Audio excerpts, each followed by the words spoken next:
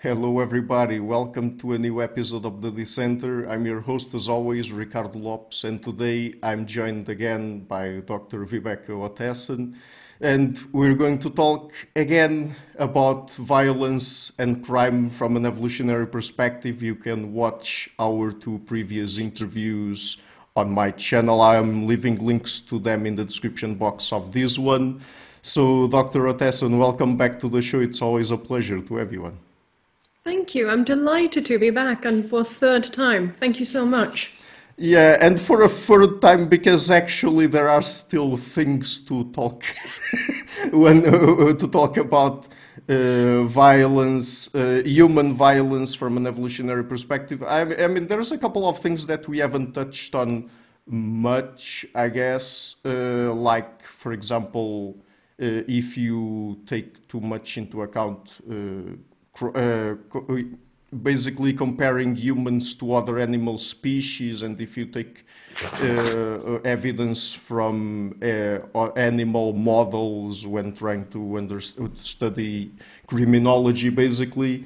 And we're also getting a little bit more into things like paternal filicide, maternal filicide, and also a little bit more on abortion, because last time we were having a great conversation on that topic, which is also relevant for these sorts of issues. I guess we're going to get into that. But yeah, let's start with other animals then. So is that something that you also consider in your research or in your work? I mean, do you look much into studies about violence in non-human animals, and which try to compare them to humans, or not? I did as a student. As a student, I would read lots of studies pertaining to that, whether it was infanticide, war, intimate partner violence. I would read animal studies where they would also have the phenomena.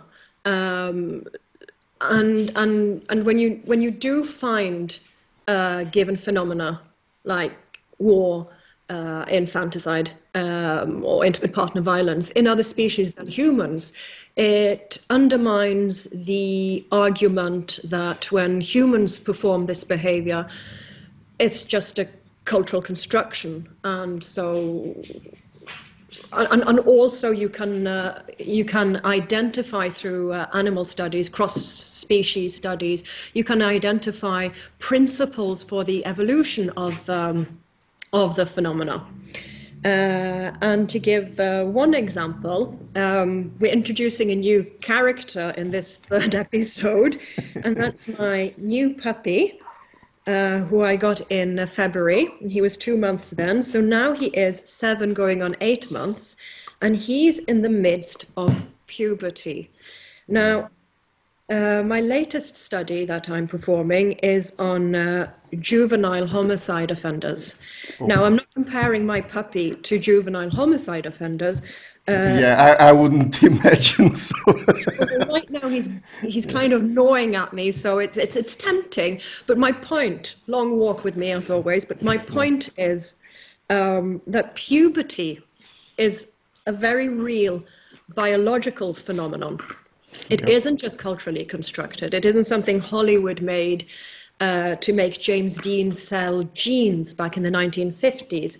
Puberty is real, puberty exists, and it's a very specific, biologically speaking, it's a very specific time in the individual's life, and you also find that in cross-species.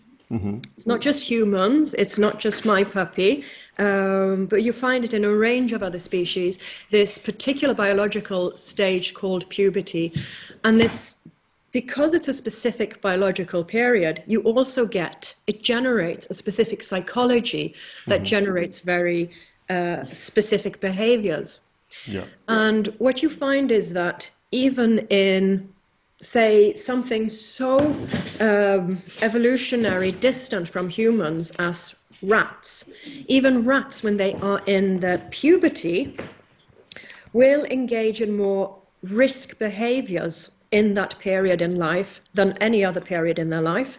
They will consume more alcohol in the presence of age pairs, just like humans. And so this isn't just something that humans do. And this is a relevant argument when I am going to consider juvenile homicide offenders and the specific biology and specific psychology that you get in puberty. So rather than assuming when you find a phenomena in cross species like this, you can then start to consider and explore and argue for there being a specific function for puberty. Right now, as I'm fighting with my English Bull Terrier down here, it doesn't seem reasonable that evolution would have made this. But if you find it cross species, you have to actually see that there is going to be a function of it.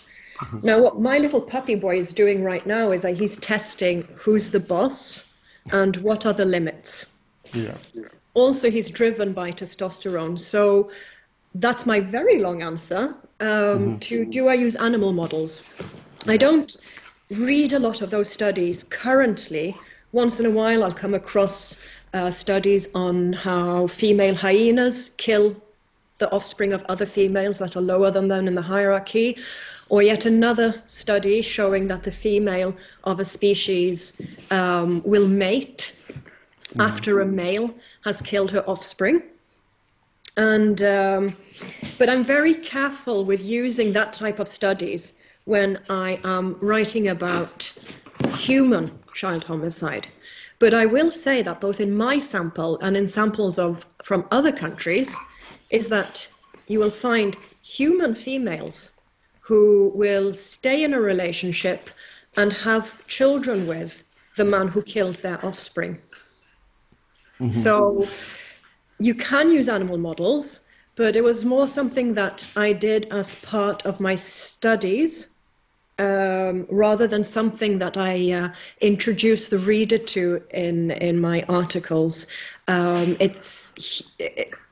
As we've spoken a lot about, evolutionary psychology is controversial. To use it on child homicide then is also controversial. But there is no doubt that these things have deep evolutionary roots. But even though you don't use yourself too much evidence coming from cross-species studies, I guess, in your own work, how do you think we should go about comparing humans to other animals? Because, of course, to a certain extent, we should do it because there's biological continuity. But I guess that on the other hand, we should also be careful because there are tons of other species we could compare humans to. And then, I mean, perhaps some of them are sufficiently different that it doesn't make much sense to compare humans to them. And then also the closest species to us. I mean, there are at least two of them, chimpanzees and bonobos, that seem to be very different from one another in terms of in terms of their sociality, let's say, and how they deploy violence, how they establish relationships with one another and all of that. And that's what leads us to discussions surrounding precisely the evolutionary basis of human violence, because there are people that focus a lot on chimpanzees, and then other people bring bonobos to the table and say, okay, you should be a little bit more careful because we have two equally close species we should compare ourselves to, and they are not exactly the same. So what do you think about all that?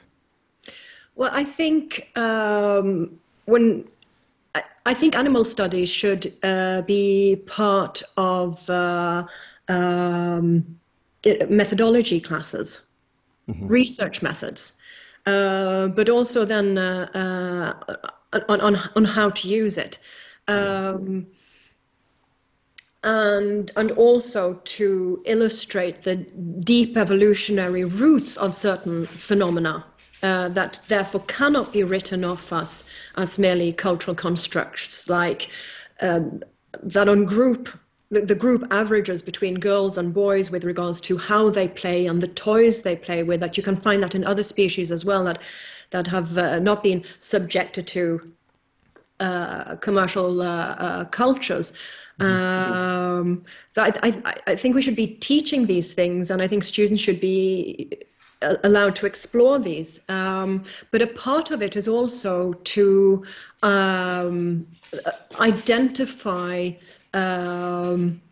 general principles, rules of thumb. When these conditions, then this can evolve.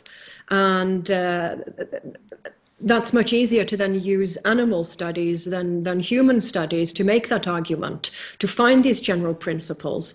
Like one of the models that I do use is Robert Triver's parental investment theory. And he goes through several different species to find the rules of thumbs.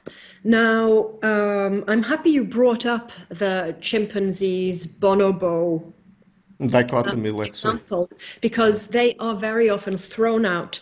You can't say that these violent tendencies in humans are a product of evolution because look at the bonobos. Well, yes, let's look at the bonobos. Their levels of violence are outstanding compared to human levels of violence. They are more violent than us. It isn't that every single conflict they have is resolved with sex or sexualized behavior, I should say. They are actually more violent than us. Their levels of violence is higher than the human species. So they aren't this. People who haven't read the studies on bonobos, they will often throw out that bonobos are an example of that humans have the potential to live in peace. The best example of humans having a potential to live in peace are humans. And what one does as an evolutionary psychology is, well, hopefully on undergraduate studies, one is introduced to and one does read animal studies. But then from that point, do as Robert Trivers and identify, well, what kind of pressures has the human species been under in their environment of evolutionary adaptation, and what is it that's formed us? I was in a discussion with a biologist at the University of Oslo a few years back, and he was quite boldly saying that one can't look at other animals to understand human infanticide, child homicide, because no other species has child homicide in the manner that humans have.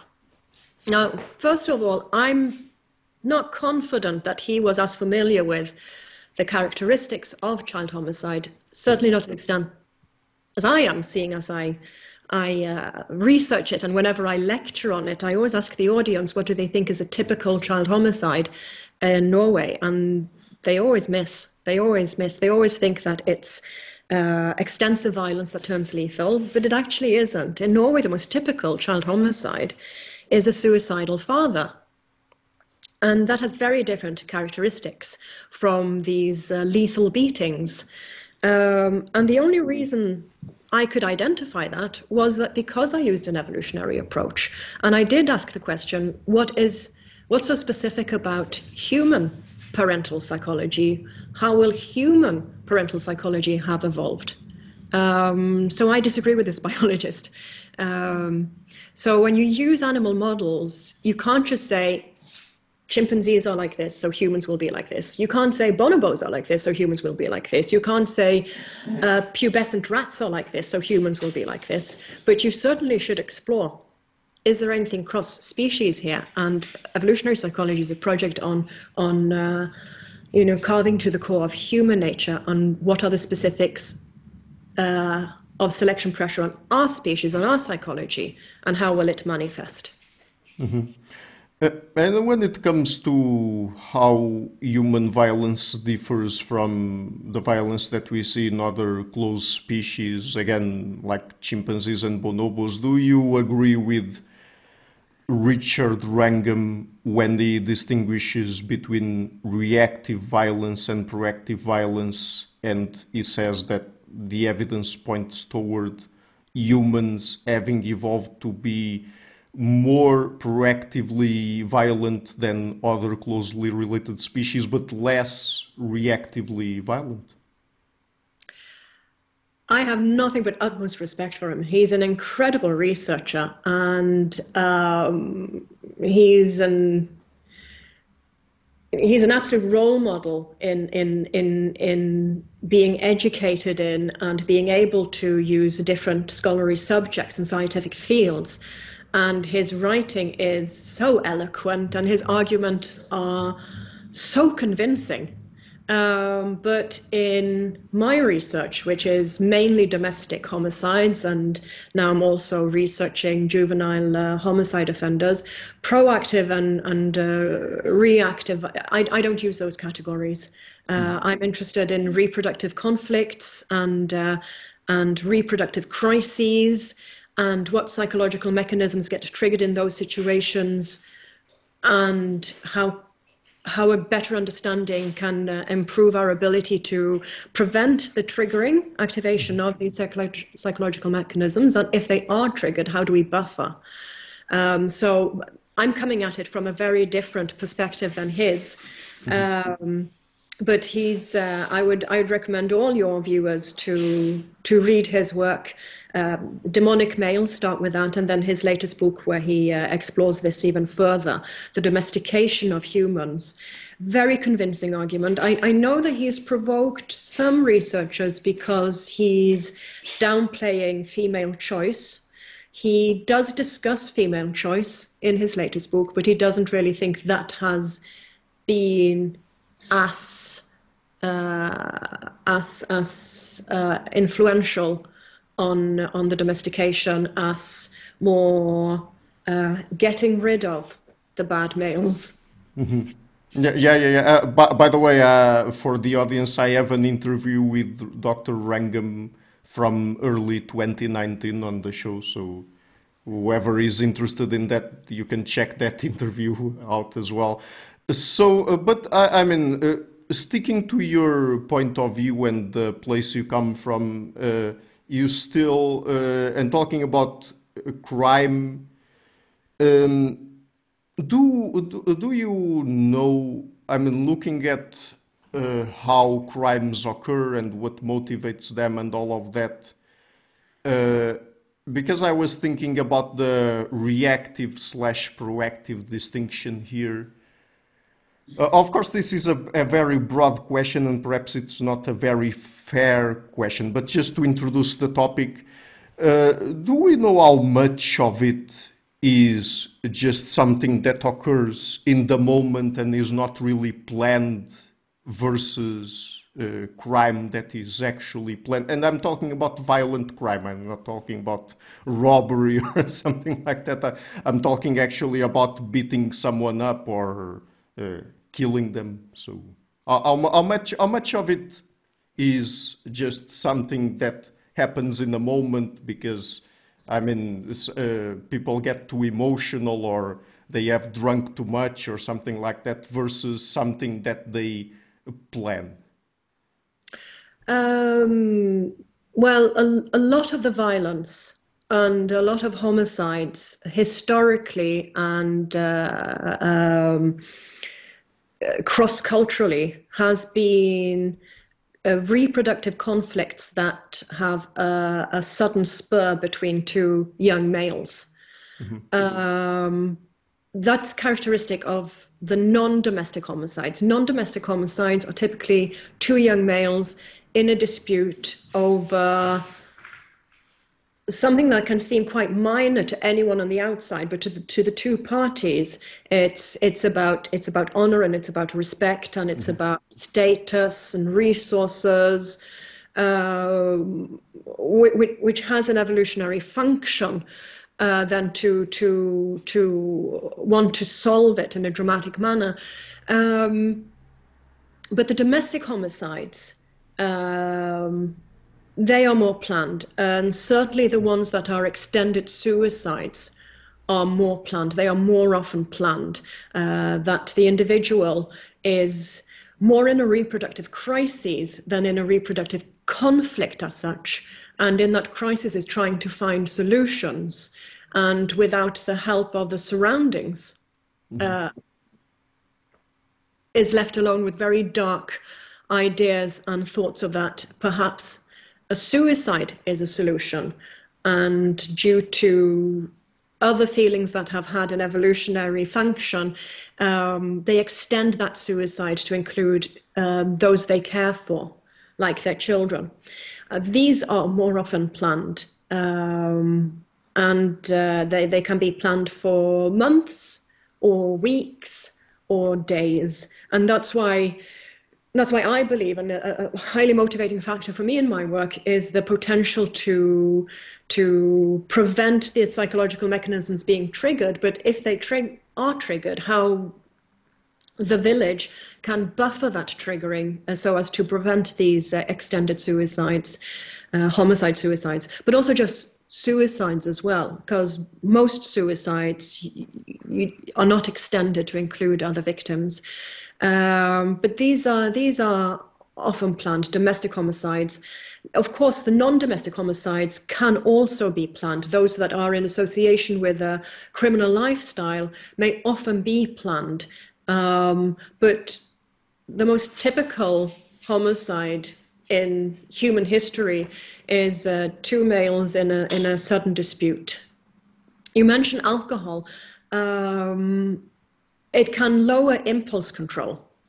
It can make some people more violent than what they'd be otherwise. But when it comes to domestic homicides, I lecture people who the police who investigate, or also have been given of the past couple of decades a role in preventing domestic homicides.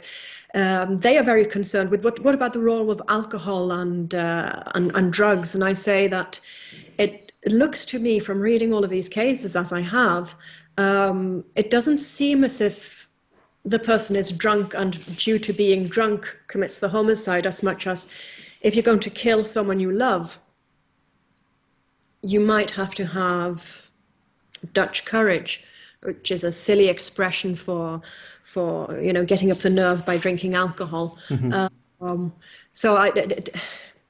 The non-domestic homicides can be influenced by alcohol, yes. Bars closing at the same time too early at night, if bars in one area closing at 1 o'clock, as they have been in Norway, just became a cesspool of potential violence and conflict. Whereas if you extend opening hours, there will be a trickle of people going home, and you don't have the masses coming out at once and then conflicts exploding. And they aren't planned. These and there the violence can by accident turn lethal. Oh, that's very interesting. I never thought about that before. So if you leave bars open till later, then less crime tends to occur. Is that it? Less of these violent conflicts, yeah, because people will be trickling going home. Some people will be going home at 1, some at 2, some at 3. But if everyone is let out at 1, like people like me will go home before 12. But younger people and young males will be wide awake and not ready to go home at 1 o'clock. There were streets in Norway, quite narrow streets with lots of places that would then close all at once. Everyone was out in the street at 1 o'clock, not ready to end the evening. Yeah, actually here in Portugal right now it's not much later than 1 o'clock. It's 2 o'clock, so it's more or less the same time. But yeah, you mentioned something there that when you first mentioned alcohol, I was about to ask you. But yeah, then it seems that sometimes when people commit these types of domestic crimes, they might sometimes use alcohol to facilitate it. Is that it? I mean, because they've already planned it. They've already planned it, and then they drink to make it easier for them to go ahead with it. I know I would. If I was going to kill someone I loved, it's,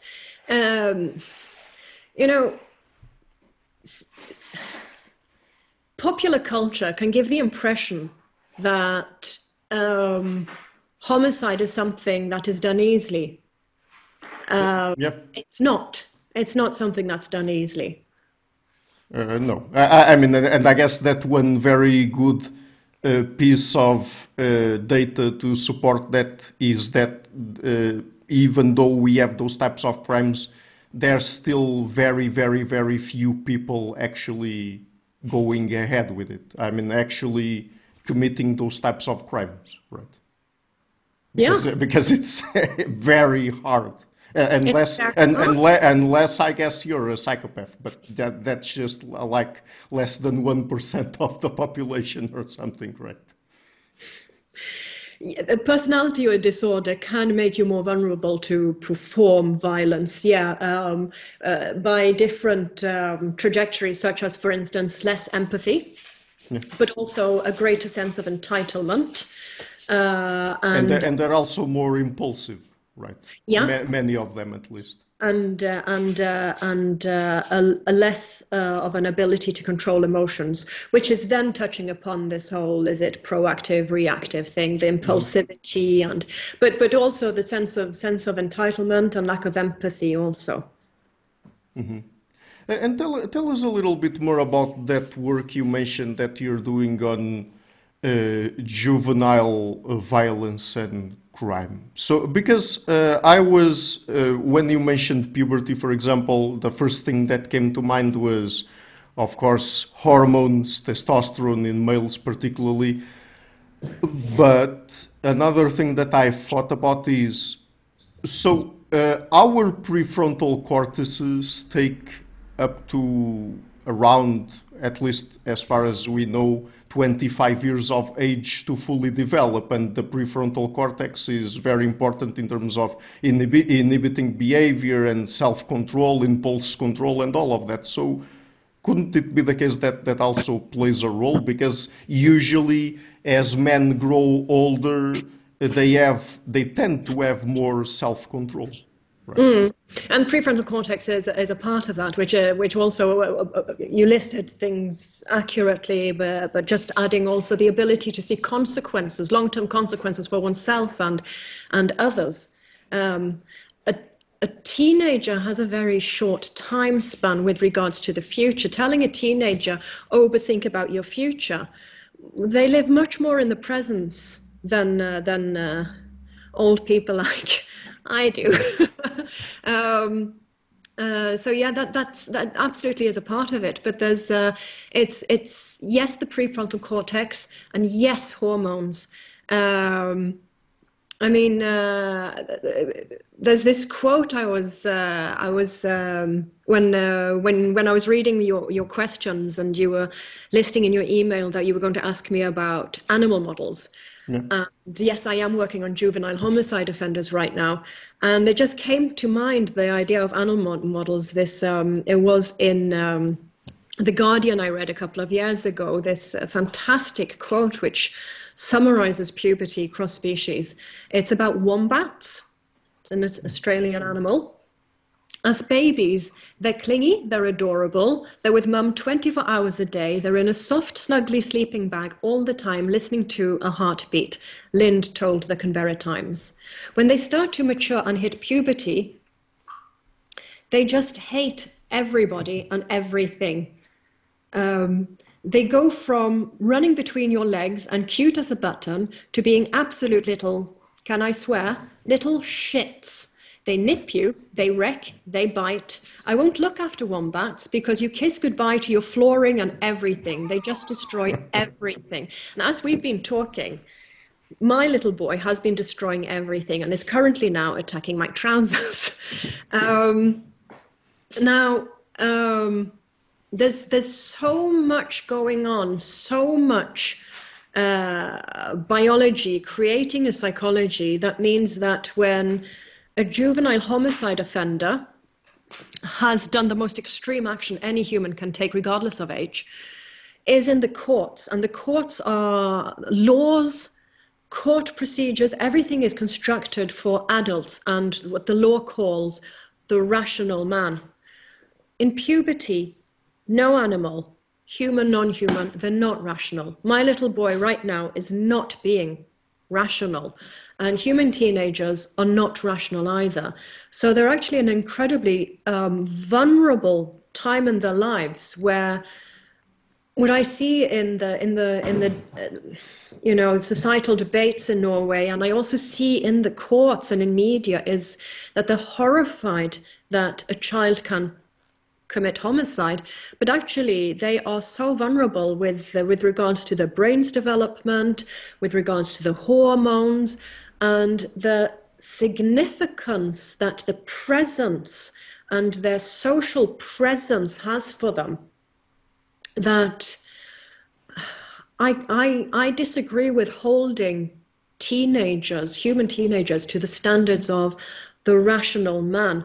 And in courts, of course, they are meeting forensic psychiatrists who do a forensic evaluation of them, a jury, judges that are all like, they are middle class, upper middle class, white, and have lived very different lives from these teenagers. Both in Norway and as in the States, one sees that these were children who should have been taken better care of, and we didn't. So they are highly vulnerable, and there's like this shock that a child can commit homicide. Well, yes, certainly. Consider how extreme their biology is, and then consider how extreme some of their lives are. Yeah, and I would imagine that also when it comes to human adolescent males, I mean, there's that combination of less self-control that probably derives a lot from higher levels of testosterone, combined with the fact that the prefrontal cortex is not yet fully developed, and also, I mean, because of the risk-taking behaviors, there's also something else that adds to the picture here when it comes to creating sort of an explosive recipe for being even more violent. That is, I mean, it's also easier for them to have less control when it comes to alcohol intake and drug intake and all of that, right? Yeah, again, I'm not really seeing drugs and alcohol as the triggering, eliciting of the homicide. Again, I'm not seeing that Norwegian material. What I'm seeing is reproductive conflicts and reproductive crises, and that the social setting, the life there, the extreme life conditions that these teenagers are in. So far, the only thing that surprised me in this sample actually has been the number of females. But again, the lives of these people. The number of females who also commit this type of crime, is that it? Yeah, female juvenile homicide offenders. There were more than I thought there'd be. There is still an overrepresentation of males, but both females and males, it isn't they got drunk and then they killed someone. They are they have lived lives with many of them abuse and neglect, and they are reacting to that abuse and neglect, or they are in a social setting where adults just don't seem to understand the significance that your social life and social status has as a teenager. Again, I repeat, there's a function to having this biology. There's a function to the psychology. There's a function to having the type of behaviors that you get. And there's a reason for why your social life is so important as a teenager. There are studies showing that being excluded and bullied by age peers is experienced as worse for a teenager than being subjected to domestic abuse and neglect. So I think it's starting to trickle in also in Norwegian courts. It's starting to trickle in the fact that, hey, their biology is different from ours, and hey, maybe their psychology is different from ours. But there's still a lack of appreciation of that, hey, their social lives are different from ours. But it makes evolutionary sense. The function of adolescence and having puberty is finding your position in your tribe.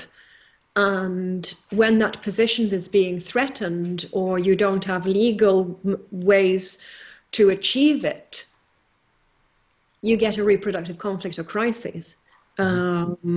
So some of your viewers will be thinking, I'm really downplaying drugs and alcohol here. And I'm like, yeah, because I don't see the evidence. I mean, on that point, just to be clear, perhaps when I mentioned drugs and alcohol, I was maybe not referring exactly to homicide, but just Lifestyle, violent behavior in general. Like, I mean, just the usual stuff of, for example, being at a party and drinking too much and getting into a fight or something like that, something more in the moment and more impulsive, let's say, and that does not usually lead to someone dying. So, yeah, certainly, and even more severe with regards to that, letting teenagers, young people, party without having adult chaperones, then yeah, there's an excessive use of alcohol, an excessive use of drugs. Like I said, even rats who are in puberty will drink excessively when there are age peers there. yeah. Then there are adults there or younger there, or there's a mix, doing different type of experiments. It's when you have a gang of teenage rats, they drink excessively. And so you'll get that with humans. But another thing, which is very troubling, is then also the occurrence of rape. Yeah. I was missing that. Yeah, that's true. That's true. Which I consider a violent and sexualized crime. The whole, the victim being intoxicated and therefore not in a position to avoid this rape and being taken advantage of.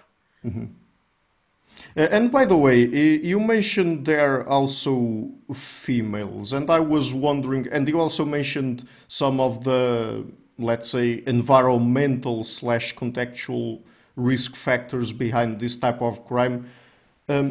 Are these risk factors similar to both males and females, or do you find some differences there? Well, predictably, both a male and a female needs to be cared for, whether it's by parents or the village. Yeah. So both female and males are reacting to not being cared for. But in probably both, but I certainly remember the first interview that we did, I mentioned Anne Campbell. Unfortunately, the late Anne Campbell, a brilliant evolutionary psychologist who wrote on female violence and female crime. And in particular, then her article Staying Alive from, I believe, 1999. But the article is called Staying Alive. And the massive selection pressure that's been on females to stay alive due to their compulsory physiological role as primary caregivers by being pregnant, gestating for 9 months and then breastfeeding in hunter-gatherer societies up to 4 years. And there's then selection pressure on them to stay alive to an extent that hasn't been on men. So women in general are exposing themselves to a lesser extent to physically dangerous situations, and initiating a homicide is, of course, rather dangerous because the victim might be successful in protecting itself. And so, which is why the number of females was a surprise. It isn't. Now, there are not that many cases. I'm going to wait with telling you how many until I've published, but there are not that many cases. But there were, a a few more female. But that just shows how extreme their life circumstances are. Because it will take more for a female to go to that step. So when a female does go to that step, that's a reflection of how caregivers and the village have really let this female child down and not protected her against these extreme circumstances that then push her to this very desperate solution, because no one is helping her to find another solution. Because when it's a matter of juveniles, teenagers, I do believe it's caregivers and the village who has a greater responsibility than the child itself, because we know from animal studies and human studies, we know that their biology and therefore their psychology and therefore their behavior is different from an adult's. We have a greater responsibility. Mm-hmm. Yeah, I've just recently actually had on the show or released an interview with Dr. Frederick Totes from the Open University in the UK, and we talked about sexual serial killing. Of course, that's not the same as what we're talking about here, but just to mention that, I mean, I don't think that there should be anyone out there among these people, either sexual serial killers or people who just kill one person once. It's just a one-shot thing, let's say, who haven't had horrible lives growing up. I mean, I don't see any examples of people who have like very good a very good childhood and adolescence, growing up and committing those sorts of crimes. If they do, there will be a certain biology there that will create it. Like there are cases. I can't remember his name. I believe it was an American case of a guy who'd led an ordinary life and then suddenly got violent fantasies. I believe he killed his ex-wife and then several other people and then got shot. And then they did an autopsy and found a brain tumor. Now this isn't just an urban legend. It's in one of the psychology textbooks where I've been teaching in the biology of personality. Mm-hmm. But I have in my sample of juvenile homicide offenders a case where I was a forensic expert on homicide in the court case. The courts were so horrified by this teenage boy who had committed a double homicide, but as one didn't learn through media, and you couldn't really read from the verdicts, but what I learned in that case was that he'd actually been suicidal for a few years, been untreated, undiagnosed, untreated, and therefore not given any help for depression and suicidal behaviors. And there was then in this, as I keep repeating, to him as a teenage boy, the reproductive crises and reproductive conflict that he was with his first victim was so extreme that he couldn't handle it on his own.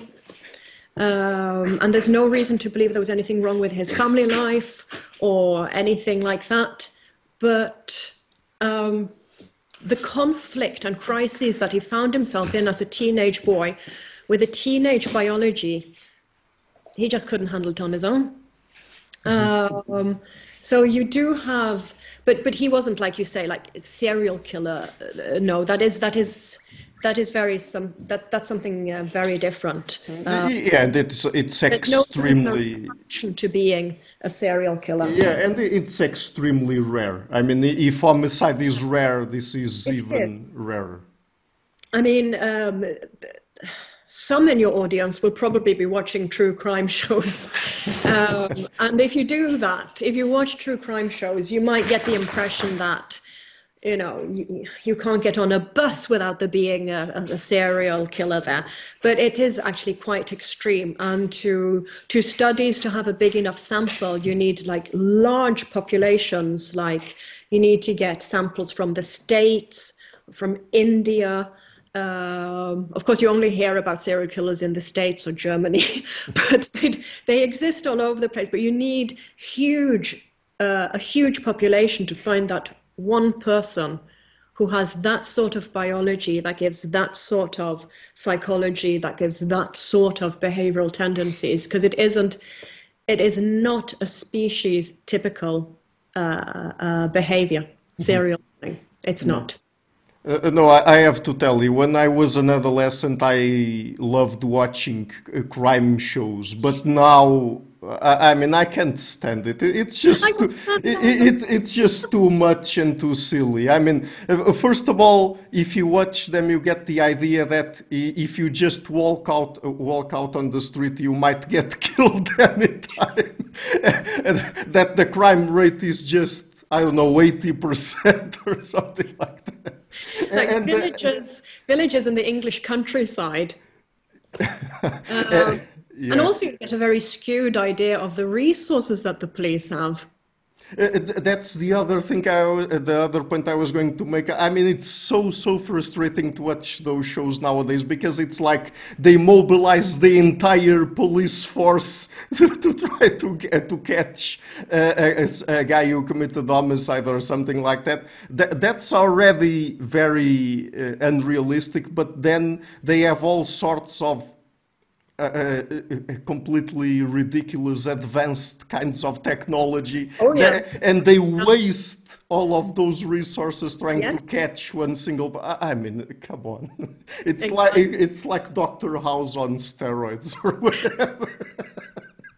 I mean, most police districts would be happy to get a whiteboard or a functioning internet.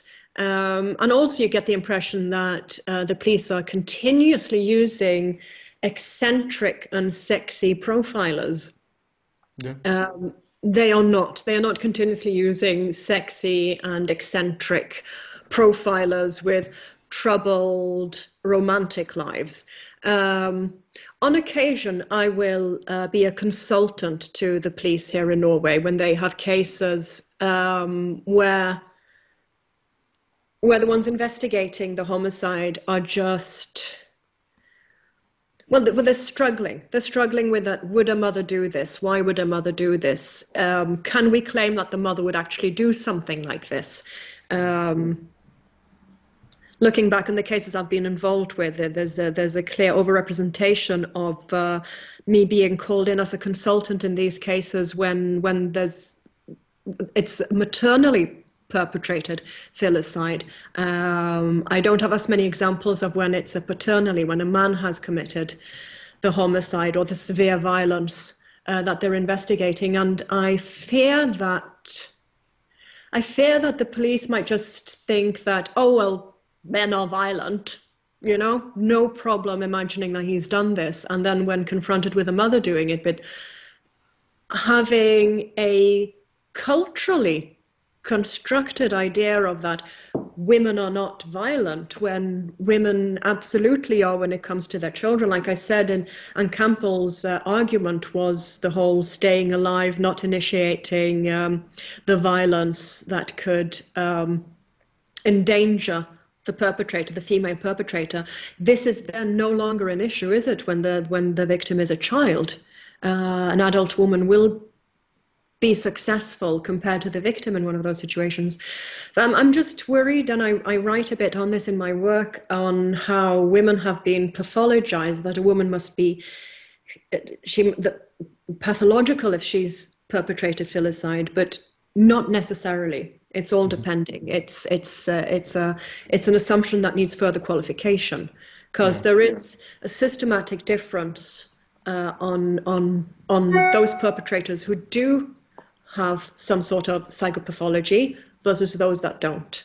Mm-hmm. And by the way, since we're talking about the media, one thing that really bothers me, and even more so than the crime shows, because I mean the shows are fiction, whatever. I mean they might influence the culture to some extent, but I don't worry too much about that. But what I worry more about is the ways people on the news many times go and look for a crime committed in an isolated place that was really horrifying, and then the way they portray the crime on television, and even more than that, because again, it gives people the wrong impression that there's lots of crime going around there everywhere.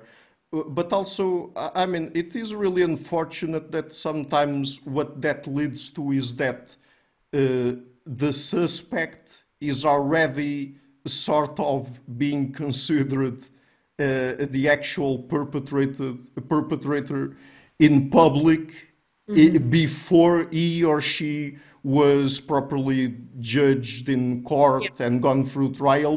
Because I think that's really bad. Because if the person is, the suspect is actually not the person who committed the crime, her or his reputation is already tarnished. Right? Yes, absolutely. We've just had a case in Norway where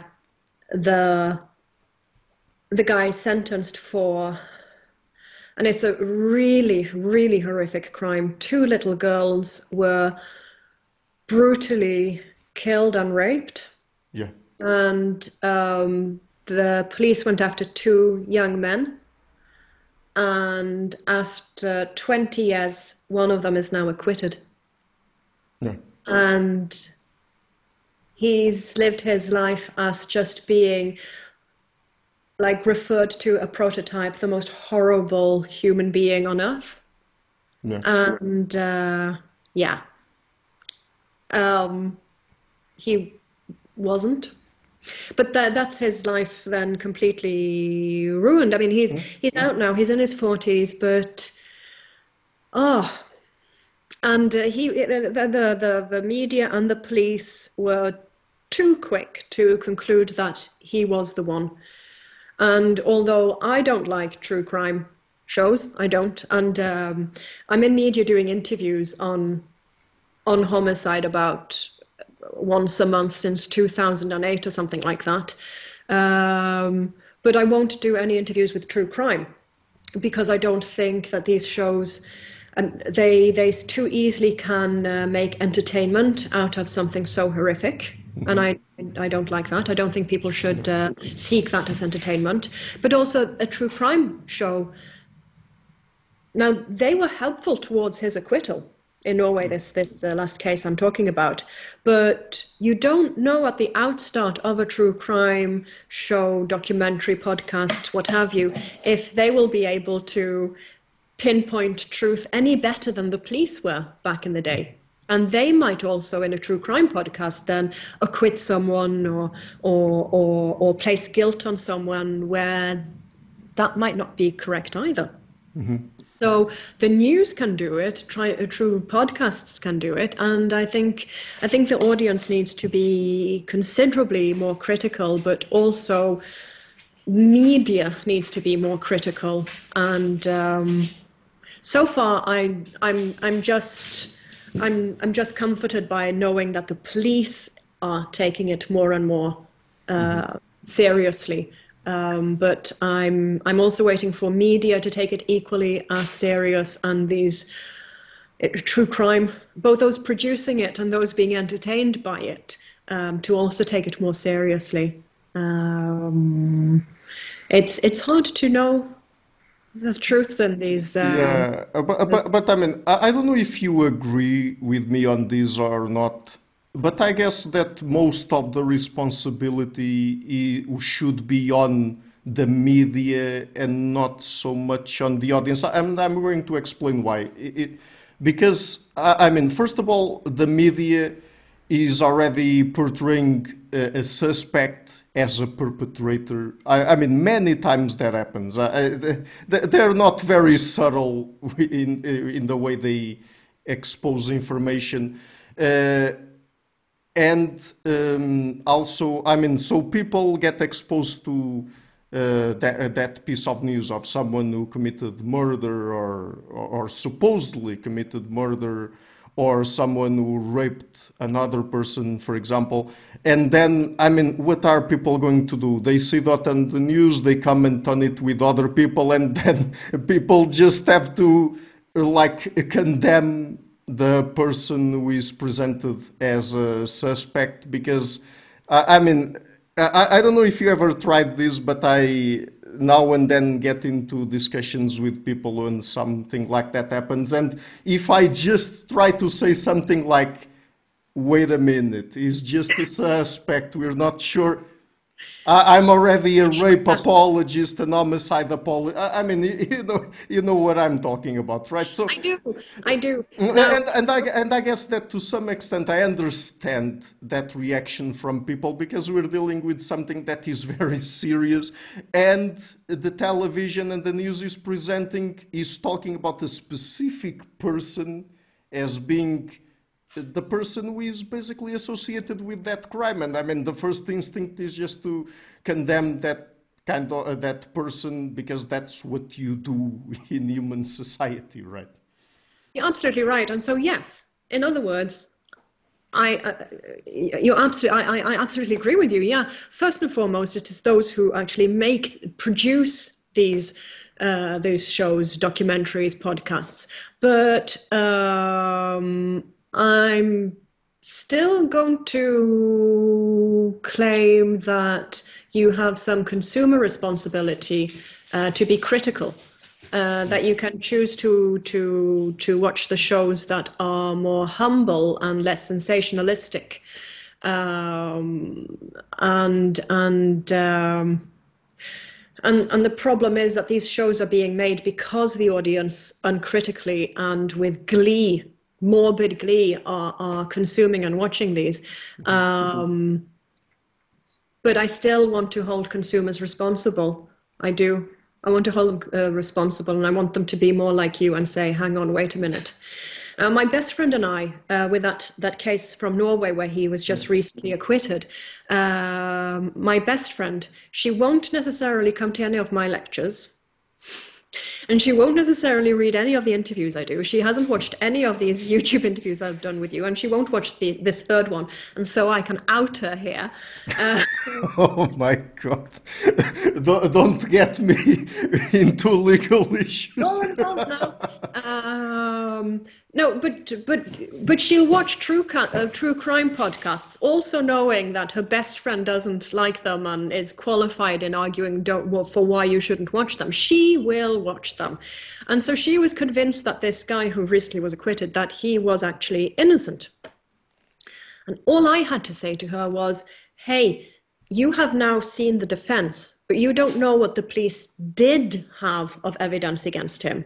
So this should be tried in courts, and it shouldn't be tried in media where you only get his defense.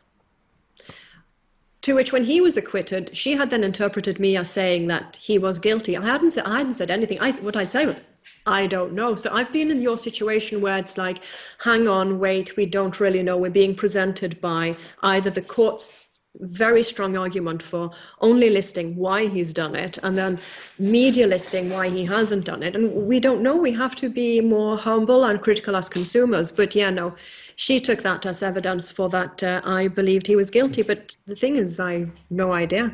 I used to be a prison researcher before I was a homicide researcher. I did prison research, and I was at the prison, quite a bit at the prison where he was serving his indeterminate sentence, but never met him because he was never up for meeting a researcher. So these are real lives that either, that are being portrayed as one or the other. And also there are I think also I should bring into our conversation here how this is then for the people who are bereaved and left behind. Yeah. How it is for them to watch.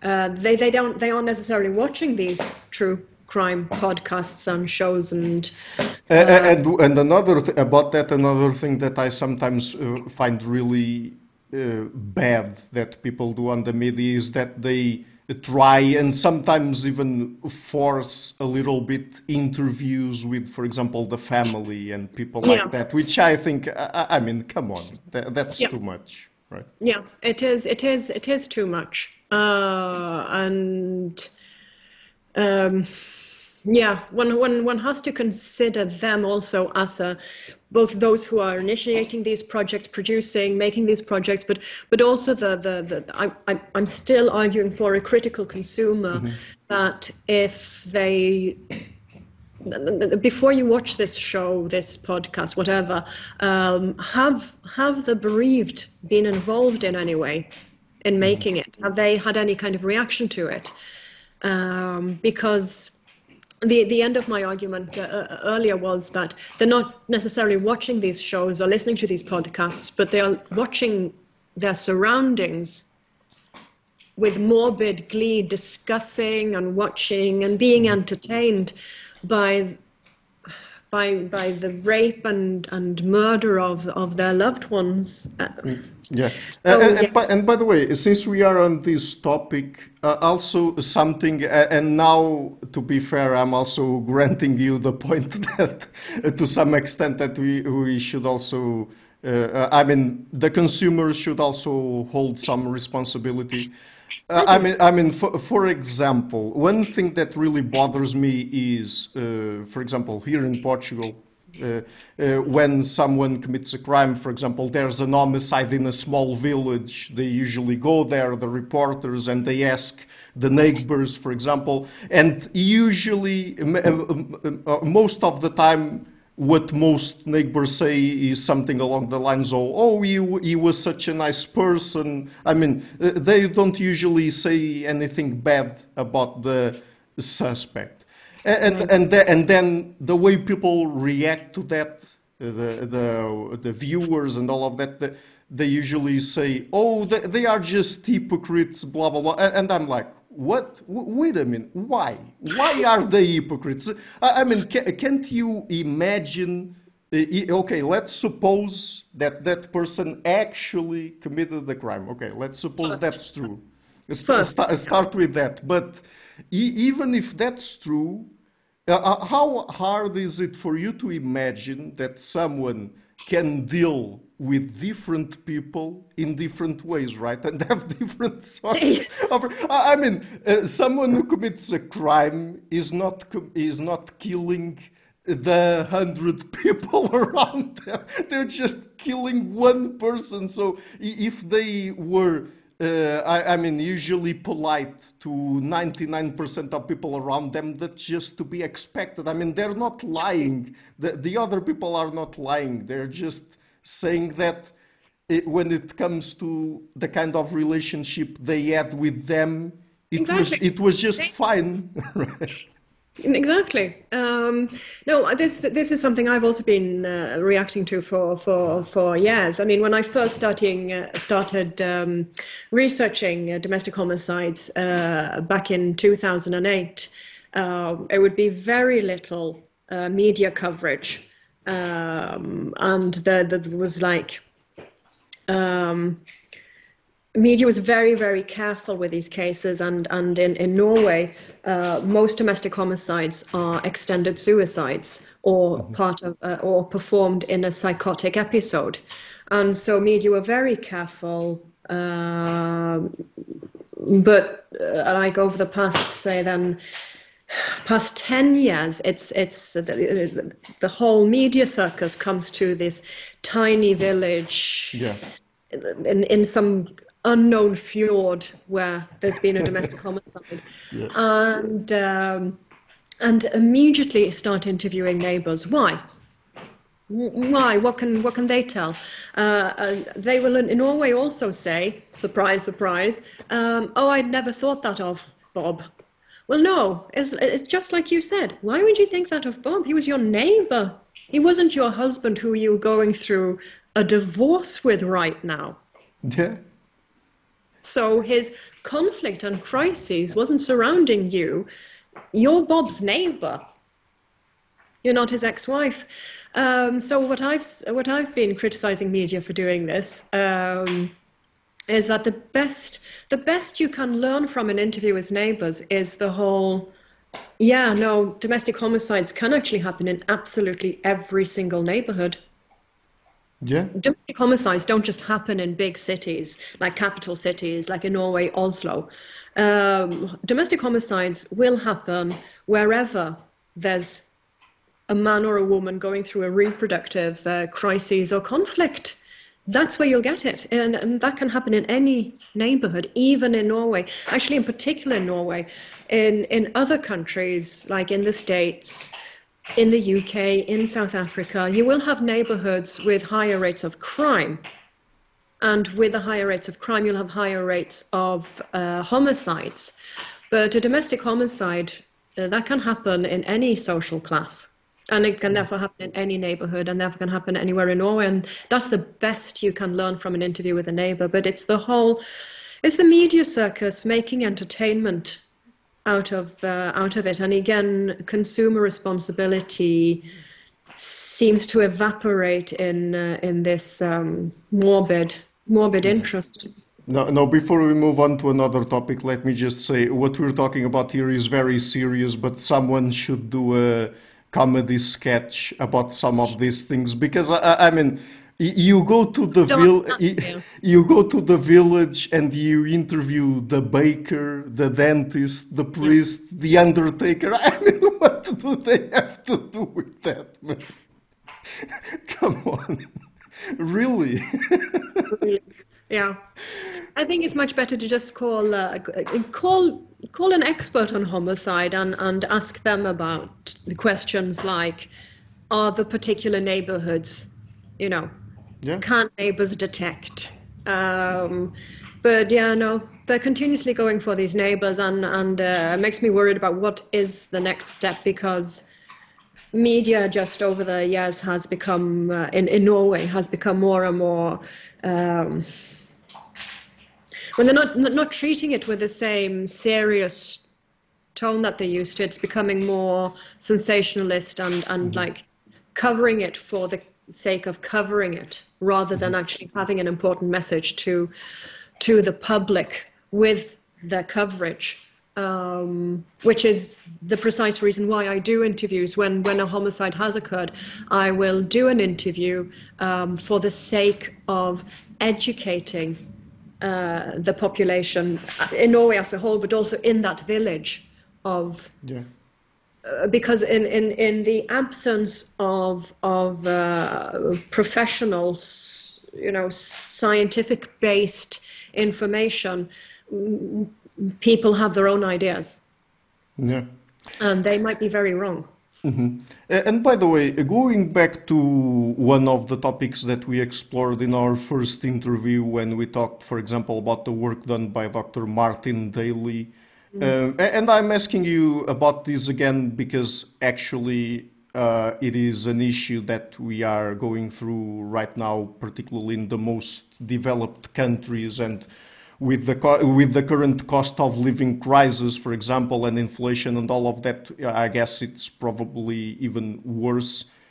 To what extent, I mean, how important is the role of economic inequality? How much of a role does it play in this type of crimes? Well, one has known for decades that when it comes to the general levels of crime, which then give an associated increased then also level of non-domestic homicides, we know that it isn't just rich versus poor. It's the individual's experience of relative depravity, relative poverty. So now we also have, it's there's more information available and from social media, from news, that's influencing the individual's perception of, well, how poor am I relative to others? What are my chances of obtaining resources and the status and etc. To achieve this with legal measures versus non-legal measures? that will influence young people. But we also know, like the young male syndrome that Martin Daly wrote on together with his late wife, Margot Wilson. Yeah. And there's another thing we also know, that it's both it's the relative experience, and that it's the experience more than the actual level of poverty versus middle class versus those 1% rich.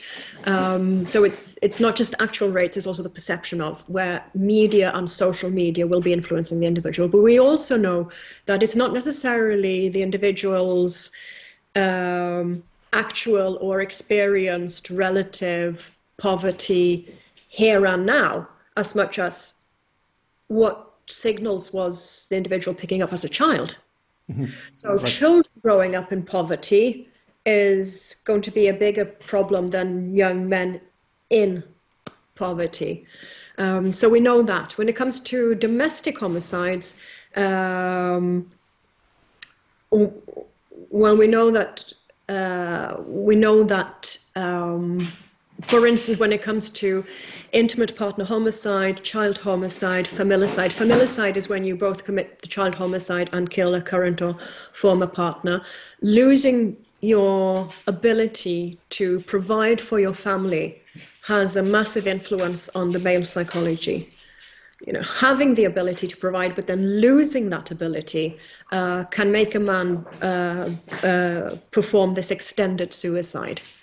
So when Norway shut down during the pandemic, there were a lot of people, including my neighbors, who were claiming, well, now there'll be a lot of homicides because the country shut down. Because they had an idea of domestic violence causing the homicide. Mm-hmm. And they also had an idea of the more time you spend with your family, you're more likely to hit them.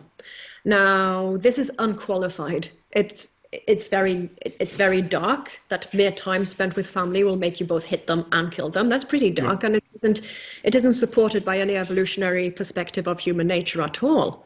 So I said that it's actually not going to be a problem with the country closing down, because with the country closing down, it removed the social and financial ability women had to leave relationships they didn't want to be in. That prevented intimate partner homicide. Now, I'm analysing Norway. This might have had completely different effects in other countries, but my knowledge of the phenomenon and of Norwegian society made me say, no, you won't have an increase in child homicides, and certainly not intimate partner homicides. You won't. The problem will be when the country opens up. When the country opens up, women will again be taking out divorce and leaving relationships they don't want to be in. And all the financial help, because Norway was brilliant with regards to helping people out financially, people who had businesses that were feeling a detriment to the country being closed down. It was the government decided that the country should close down. So it was government that was causing a lack of income for them. And so the government took the responsibility they actually had and financially helped these businesses, which means that men were able to support their families and keep the families during lockdown. Yeah. But when society opened up again, there was no more financial help, and women were again able to leave. And that's when I said that now we have to do the job of being there for each other, and help families going through these financial crises and breakups. So that's how I analyze the Norwegian situation. Now, this might be different in other countries, because you also saw in other countries, I know there was an increase in violence, whereas in Norway there was actually a decrease in women getting in touch with the police. Mm-hmm. And that can be, my analysis of Norway was that men who use violence to control their partners already had the control of the partners of the lockdown in itself. So the women were always at home. They could control them at home, and it didn't trigger men to control these women by violence. And also intimate partner homicide was also prevented. Mm-hmm. By the way, Does just to try to understand a little bit better from an evolutionary perspective the mechanisms that are operating here. So, when a man who is married, for example, loses income, his income goes down, or worse than that, loses his job, becomes unemployed. I mean, the fact that sometimes, not every time, of course, but sometimes some of them become violent toward their partners, their spouses. Does that have anything to do with their self-perceived mate value going down, or? Apart from that, they're not consciously perceiving it. But yes, we talked about this last time. Words like strategy and perception, how they're used by non-evolutionary scholars and the general public, is that yes, they are perceiving it, but not consciously perceiving it. But it Sure. is triggering psychological mechanisms of a need to up the control of their partners. Yeah, because it's a fact their mate value is declining. But also, and I write about this because it's not just about their mate value, it's about a genuine, evolved motivation for men to provide. They genuinely want to provide for their dear ones. And in that particular case, perhaps their self-esteem also goes down more generally, not just their self-perceived mate value. Yeah, but those are closer associated than the Yeah, sure. I mean, I guess that there are many factors that would play into self-esteem, and that would be yeah. one of them. But I'm arguing for something that I'm hoping will elicit more empathy and sympathy in the general public, because it's the general public who has to buffer for the triggering of this, and that is men genuinely want to provide for the families, and the pain and darkness associated with not being able to provide for your family. I think we need to be more sympathetic to, I think we need to be more aware of it, and I think we need to be more sympathetic to this being very real feelings, because it can also not necessarily lead to extended suicides, but the singular suicide. In Norway, our population is just over 5 million, and we have about 600 suicides a year. And more than by the way, is it right that Norway and perhaps another country in Scandinavia are among the countries in the world where suicide rates are the highest, along Japan, I guess? As far as I know, the suicide rates in Norway are they don't stick out in any. Okay. So perhaps I read these is somewhere that was not very. I mean, perhaps it was an untrustworthy source, I guess. But the Finns, I know that in the Scandinavian Nordic countries, that the Finnish have higher rates of suicide, and one doesn't know why, and they also have higher rates of homicide, and we don't know why. Of course, that's changed over the past, say, 5 years or so with the crime rates, and along with the crime rates, the associated homicide rates between young men in certain parts of Sweden. But prior to that, Finland had both more homicide suicides and homicide suicides than the other Nordic countries, and one didn't know why.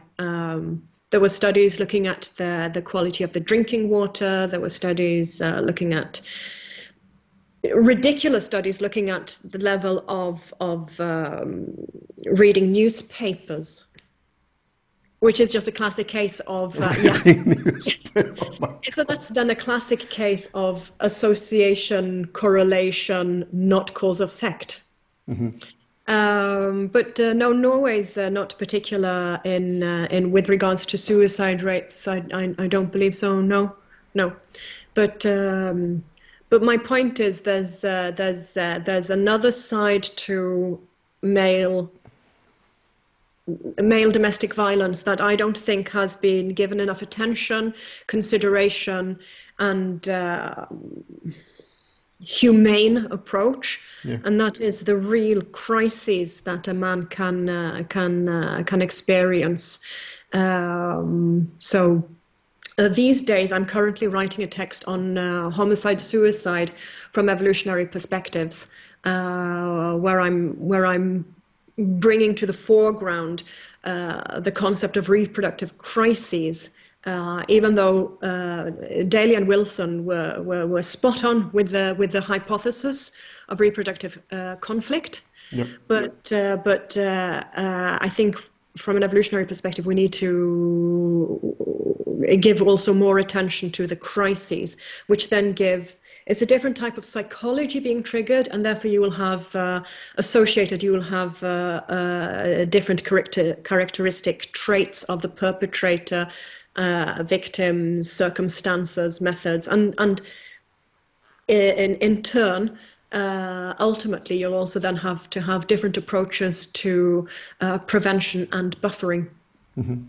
And also, and since we're talking about economic inequality here, more on the side of economics/politics, I guess that many times people also underestimate how hard it is to be poor and Yes.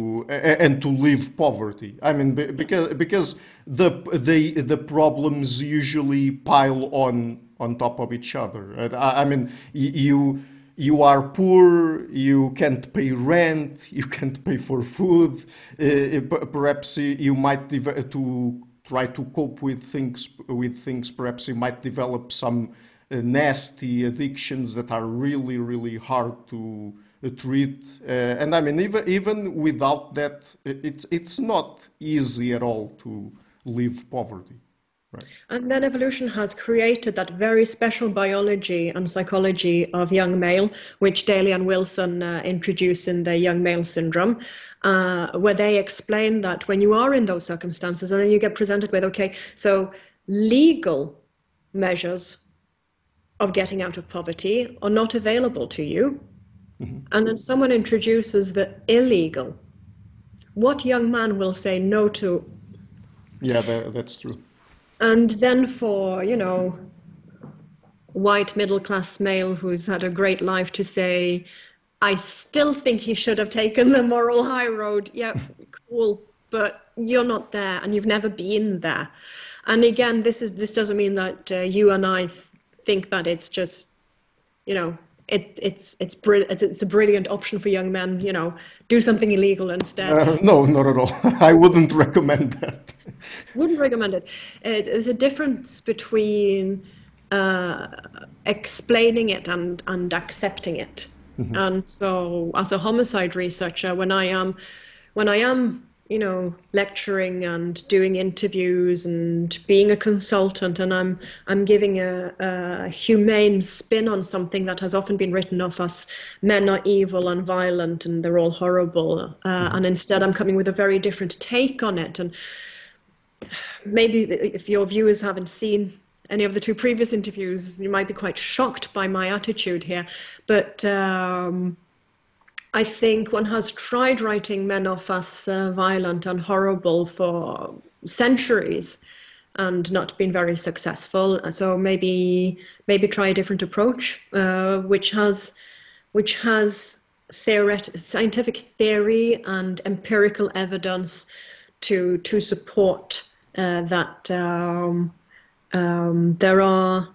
there can be different psychological mechanisms being triggered, causing these behaviors, and with a humane response you might not have it triggered, and if it's triggered you can buffer that activation. And the Nordic countries have had a policy on many different areas that have ultimately led to lower crime rates and associated lower homicide rates than other countries, and has therefore been a very successful natural experiment in how to prevent these things, much better than other countries that have been given more attention, such as, for instance, the States or the UK, which have had more of a punitive and withholding on welfare, and it hasn't worked.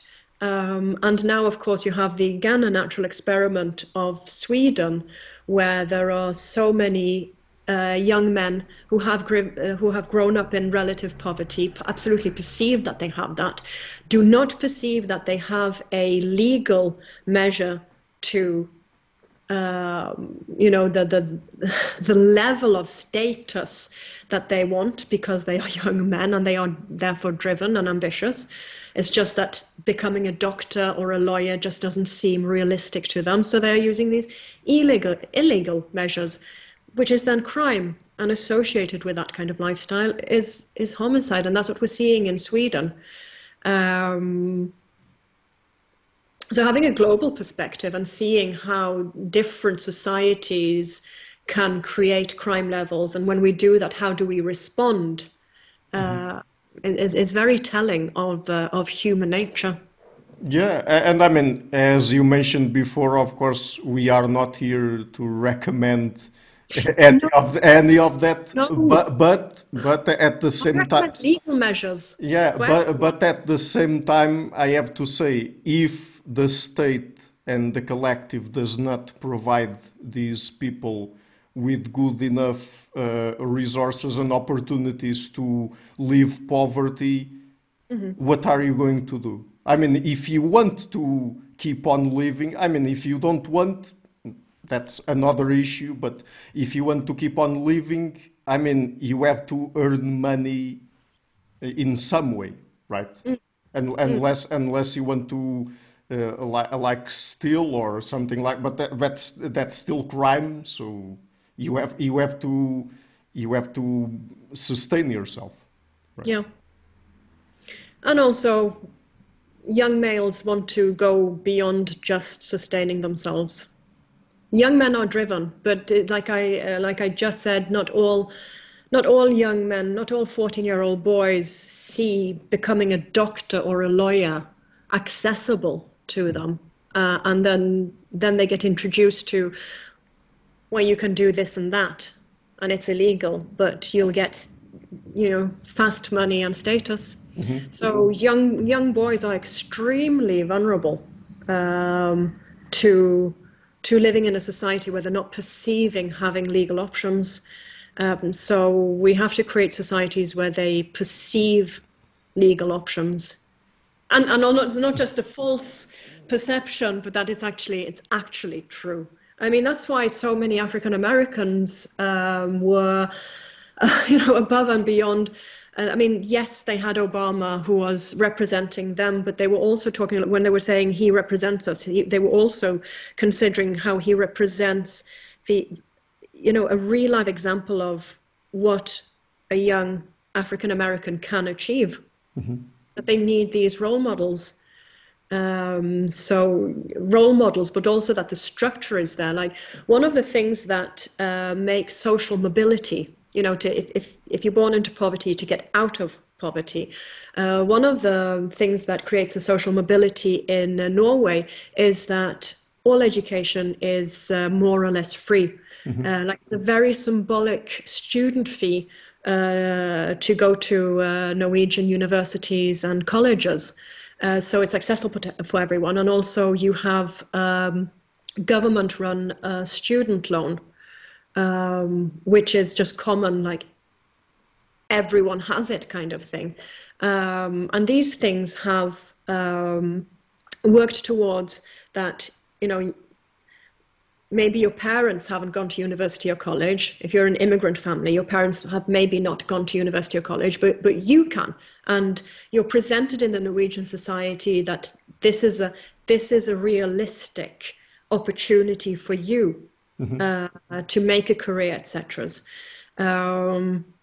But the problem with social minorities is that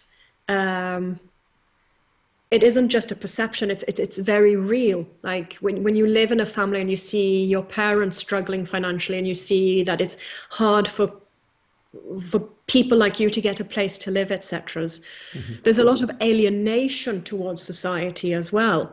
So there's a lot of levels to work on if you want to get crime rates down, and one can only hope that Sweden finally realizes that they have to go about this very differently to present the young men in their society with a perception of realistic options, because that's not happening right now. And it's also then therefore the situation of any country on earth that has a social minority, the young males there are very vulnerable.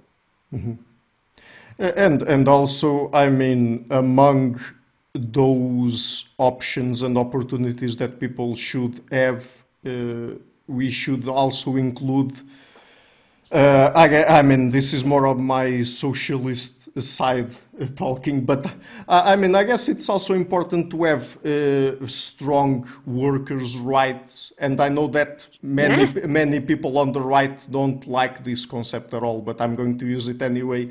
Having actual living wages. I mean, because you don't need to be a doctor or someone with any kind with an equivalent career or profession. I mean, people should be able to work any job and be able to pay at the very least their basic bills.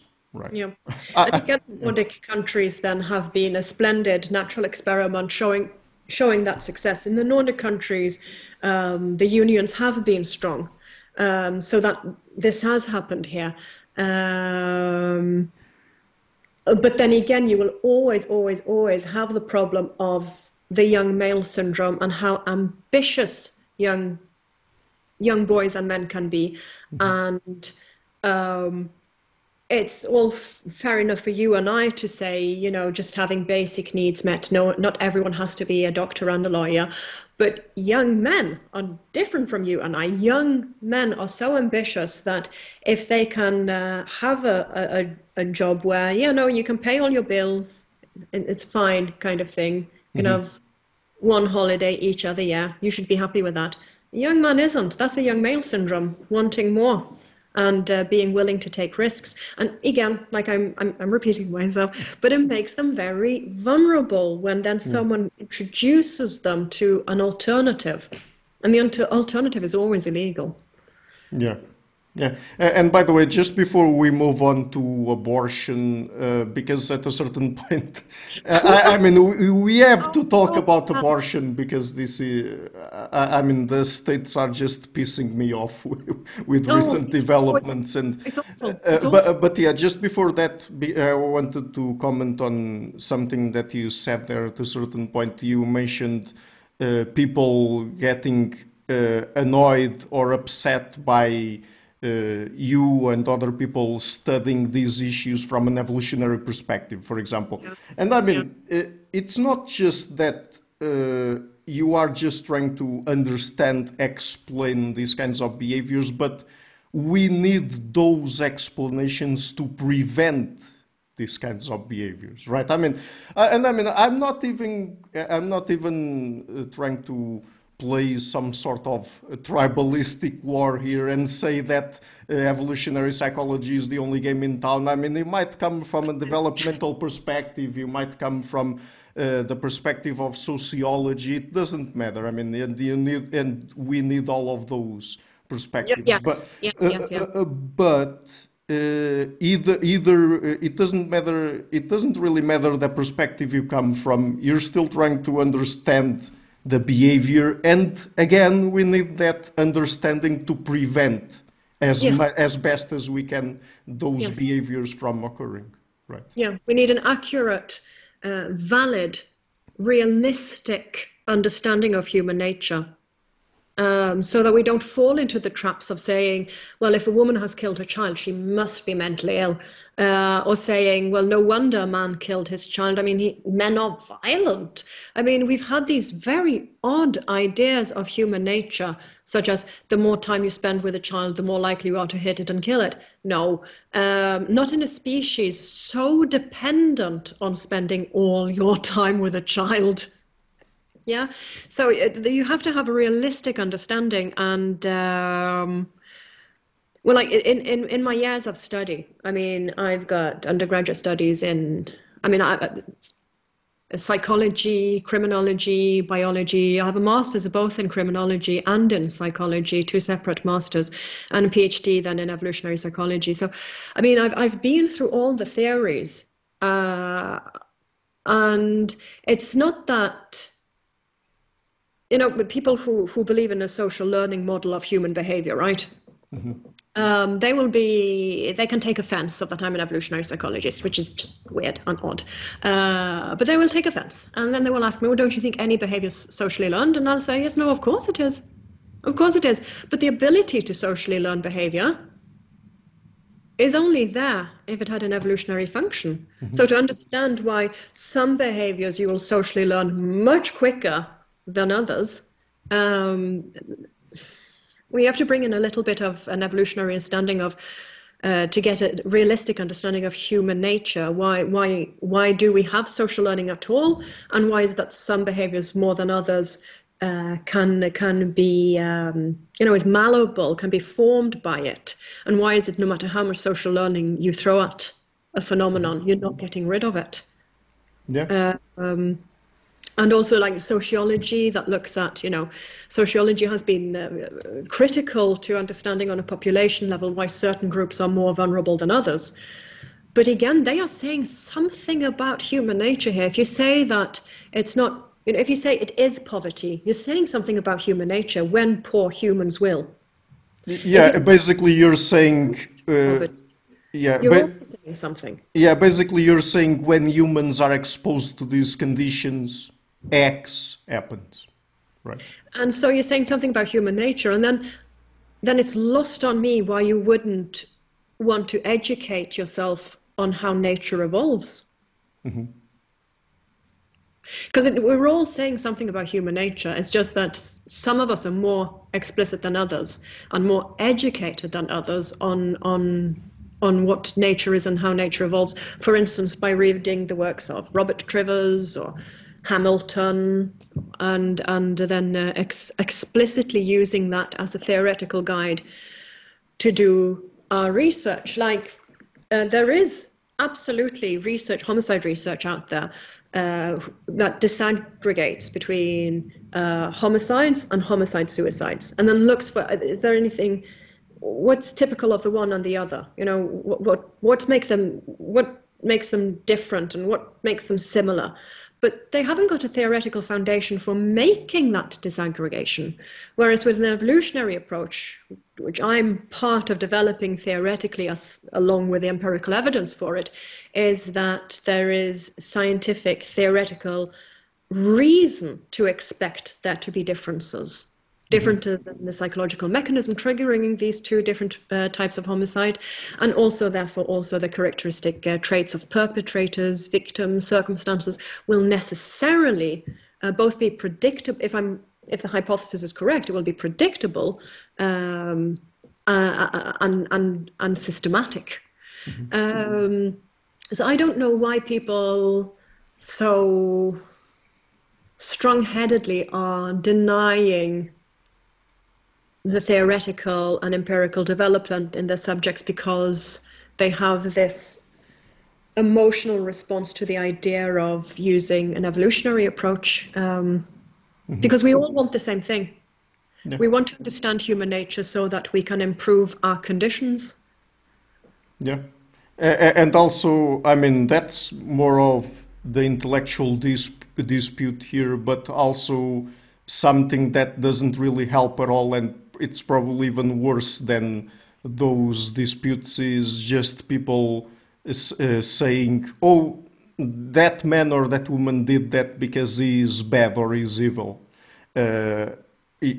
And I'm like, okay, but the only thing that tells me is that you yourself live in a society with norms against that kind of behavior. And look, more power to you. That's excellent. But I'm not learning anything about the person who committed that type of crime, because that's just moralizing. So I'm not learning anything. The person is bad. The person is evil. Yeah, and what does that mean? Because they're defined as that because they performed that specific action. But Yeah. yeah, you know absolutely no more on how to prevent, how to No. buffer. Nope, you still don't know. So now what? So yeah, no, they're just describing by referring to like historically current norms, because there are societies where, you know, killing an unfaithful partner was accepted. Societies where not wanting to provide for a stepchild was accepted. So Yeah. now what? So you've described the norms of your current culture, but you haven't said something about human nature, because in larger parts of our history, we were performing these behaviors without much moral judgment. Yeah, and I mean, I don't get me wrong. I love norms. I love Hey, norms. I love dogs as well. But but I don't want to live in anarchy. I do not but want to live in anarchy. yeah, As a female, I do not want to live in anarchy. I and want and laws. with all the caveats we mentioned earlier when we were talking about publicly condemning people who have not been proven to be guilty. With all those caveats in mind, yeah, if someone has been proven guilty, shame that bastard. Okay, fine. If those norms work, fine. But again, I'm not learning anything new about or anything more about criminal behavior by just hearing people calling someone evil or bad. So Yeah. okay, so getting into abortion then. Oh my God. So, I mean, I wanted to ask you about, because there have been some studies, and I guess that most of them are from the 90s. I don't know if there are newer studies or replications out there that linked access to abortion to lower criminality, and I guess that the link there was Yeah. the link was mostly if women, mothers who live in dire conditions, who live in poverty, etc., have access to abortion, then there would be fewer kids, mostly males, I guess, that would be growing up in those conditions that would lead them to criminal behavior. I think this was mostly the link. I mean, is that true, or is that something that's been debunked? It's theoretically sound. Theoretically sound, because it's absolutely true. There are other things that can of course help besides from abortion, like for instance, I mean, these numbers will have been produced in, for instance, the States, you know, and they've got other issues there, like not necessarily helping single mothers to the extent that one does in, for instance, the Nordic countries. The financial help, the lack of social stigma, etc., that you have in the Nordic countries versus in certain states of America. Yeah. So there's a lot of factors playing in, but yeah, women know what they're doing when they're having abortions. I think that's a claim that bears repeating, so I will. Women know what they're doing when they're having an abortion. They know what they're doing. They know that they won't be able to care for that child. They know. And I mean, we really have to stress, because this is really a point that many people on the right bring to the table. Women do not go for abortions lightly. I mean, that's not a decision that they make lightly. No No, one does that. I mean, it's not fun. that's just a myth that some Yeah, people on the right keep bringing to the table and it's a to suggest that, oh, if abortion is legal, then everyone will be using abortion as a contraceptive measure. I mean, that's absurd. From an that's evolutionary obscene. perspective, that Yeah, makes absolutely no sense at no all. sense. It is absurd. And one can make a joke about what horrible women they have in their lives. You know, I'd hate to meet your mum.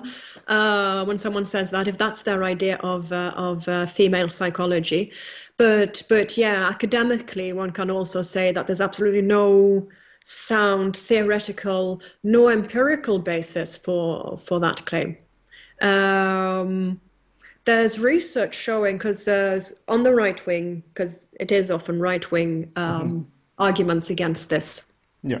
Uh, not that the liberals are wanting to force abortion on women, but Okay, come on, that's there another. is a difference Yeah, between those sides in politics. But yeah. but the right wing, they're also the ones that are, and we spoke about this last. They're also the ones who are withholding more on helping women who are single mothers. The quicker to judge single mothers and not wanting to help them, with the state state provided child welfare. Um, so they're wanting to like force women into not being good mothers and also having a society that doesn't help that mother. Yeah. So they are creating a horrid situation on both accounts, which undermines the credibility of them saying we have to think of the children, because obviously you're not. You're wanting it to live, but then you want it to live in poverty with a mother who can't care for it. This is not an argument for just getting rid of the abortion and then having like these 1950s ideas of the good mother and like forcing women to be good mothers after a 1950s model. Not arguing for that either. I just want to repeat: women know what they're doing when they decide to have an abortion. That's the best solution. So I think one should trust women more, and not some countries. Norway has had it under certain circumstances. Under certain circumstances, before getting the abortion, the woman has to meet a board of people who have to listen to her plead and reasoning, and then they make the final decision. I think that's absolutely grotesque. I think that is absolutely grotesque. A woman knows what she's doing, but I am. Jokes aside, I'm not going to joke about the mums of these people, but they do have a rather disturbing idea of women as, I don't know, feeble-minded, that women are backward and they can't make this decision on their own, and we have to make the decision for them, and that if you let women decide, they'll just be, gleefully murderous. Yeah. And it's just completely unrecognizable, as a woman, as a human being, as a homicide researcher, as an evolutionary psychologist. I don't know what they're talking about. Yeah. And also, I mean, since they come from a conservative point of view, and many times people make just silly statements or claims about how life in traditional societies is, just to reinforce the position that, oh, we should live traditionally and all of that. I mean, if you look into anthropology particularly, you also get to learn that actually, I mean, again, going back to norms, just because you live in a society with Judeo-Christian morality that Yeah, condemns abortion, I mean, that's not exactly historically and traditionally the same in human societies, because even in societies where you don't have sort of medical drugs to perform for abortion to occur. I mean, you have access to other things like, I don't know, chemicals coming from plants or whatever to induce abortion. And I mean, if women do not have good enough conditions to have a baby and to take care of it and rear it, and they do not have any other alternative, traditionally they resort to abortion one way or the other. That's basically what I'm saying. It's not something that liberal people in the West suddenly invented. No, Right. and also traditional societies and norms changing, etc., is that when you don't have the possibility to abort, whether by modern medicine or other sorts of medicine, or not to be able to abort by any means, what you have is you have increased rates of neonaticide. That's when the child gets born within the first 24 hours. And historically, that's been the largest child homicide category. Neonaticide has been the largest, performed then by women who can't take care of this child for reasons such as, she doesn't have resources, or she'll be ostracized from her family. Yeah. The pregnancy occurred outside a relationship or with an unwilling partner, unwilling with regards to investing. Again, she knows what she's doing. And so the States has had the highest rates of neonaticide in modern time, whereas other countries who have been more progressive and liberal have seen a great decrease in these numbers. And again, the Nordic countries are excelling. And I have an article published back in 2012 saying how it appears that we currently have an absence of neonaticide in Norway.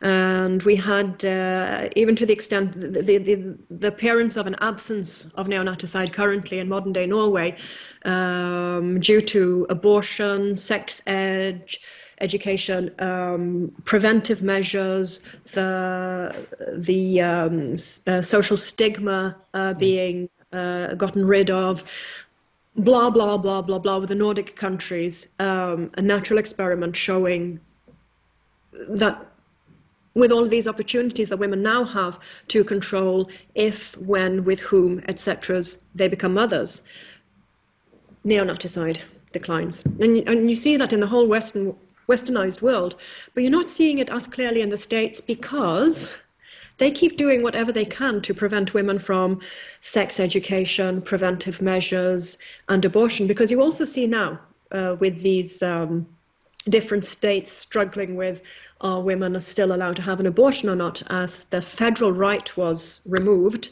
Now it's on state level. The same states that are trying to prevent women from having abortions are also trying to prevent sex education, also trying to prevent access to birth control.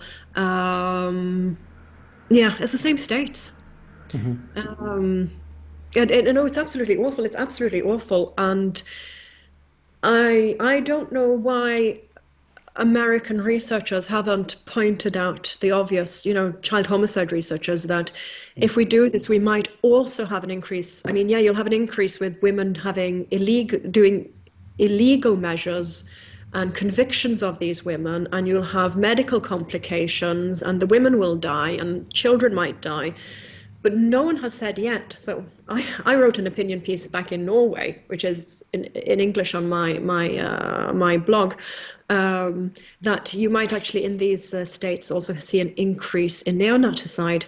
Women who haven't been able to prevent getting pregnant, haven't been able to prevent the birth through abortion, and so then have the child give birth to the child, but are still in that desperate situation. Like you said, the situation hasn't changed. It's just the legal measures have. And so now they're committing neonaticide, and so you'll have an increase of that, and with that an increase of imprisonment, harsh imprisonment in the States. The States are harsh against women perpetrating neonaticide. Many other countries, it started in the UK, and other countries followed up back in the 1800s on having a more lenient approach to women committing neonaticide, appreciating, having a humane perspective on appreciating the dire situation these often young women were, not being able to take over the kids, and therefore having it prescribed in the laws that these women should be punished less severely. Whereas the states didn't do that. And some states then can go wild with the prison sentence against these poor women. And of course, there's going to be class differences in what women can go to a different state, in what women can obtain the safest illegal measures, etc. There's going to be class differences, and within class, you also have some social minorities that are going to be more vulnerable than the white majority. Yeah, and it's a modern day horror show to watch. Yeah, and by the way, this will probably be my last comment/question for this interview, because we've been going on for a while now. We always do this. Yeah, and I don't mind at all. It's just that I'm a bit worried also about taking too much of your time. But anyway, also, and this is probably something that an evolutionary perspective might help us get a better understanding of, and being a little bit more empathetic, I guess, because I mean, just imagine, and I'm not a woman, so I won't ever go through these sorts of issues, but still, I can put myself in a situation where I would want to do something with my body that I'm not allowed to do, and yeah, I can very easily imagine a situation like that. But just imagine how horrific it must be for a woman to not have the necessary conditions to have a child, and getting pregnant, and then around her nobody being willing to help her end that pregnancy. I mean, that must be one of the worst things that could happen to you. I mean, for me personally, it's very easy to imagine even someone having suicidal ideation because of that. I mean, it's awful. It's awful. It's why I use the phrase it's a modern day horror show, absolutely horror show. To like, I mean, you mention everything that is then important from an evolutionary perspective. To have control over your body, to have control over when, who, if you get pregnant, if you have a child, to have the possibility to be a good mother, and to not go through, not you or not the child going through you being a bad mother. No, it's a modern day horror show, and it's so abundantly clear to the rest of us that this isn't really thought through, and the argument of, but I'm thinking about the child when you're trying to restrict women in this way is it's not credible. It is not credible. I mean, it's even less credible. I mean, George Carlin had a stand-up segment about this.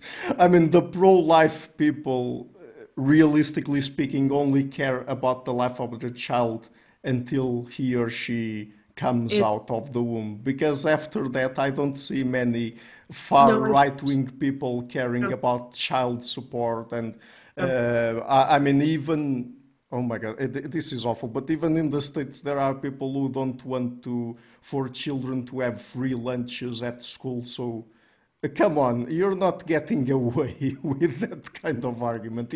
That's not credible at all. You don't care about the child, you just care about the fetus. And someone probably will quote me on this. Anyway, yeah. Can I ask a question to you? Talking about abortion as we are, as frankly as we are, and our attitude, etc., are you going to get a lot of hate mail? Well, I mean, I guess I will probably get some hate comments on the video. That's more frequently the case. I remember, and yeah, we have to wrap up the interview, but just to mention this briefly, I had an interview back in 2021 with Francesca Minerva, who is one of the founders of the Journal of Controversial Ideas in Philosophy. And we were talking about, back in 2012, she made a philosophical, moral philosophy argument for what she called post-birth abortion, which basically infanticide. Making an argument for, at least to a certain point, if we look into the neuroscience and the cognitive science, supposedly the kid hasn't developed yet certain psychological capacities, and so if you would kill it, it wouldn't be that much. Of course, this is a very, very controversial argument, and Peter Singer also supports that kind of argument. But that's beside the point. I did that interview. I released the interview, and then I got a comment there of a guy, I guess it was a guy, but basically condemning me to burn in hell. So it was, very obviously a religious person at the very least. In hell, and that hell is a place that burns. Yeah.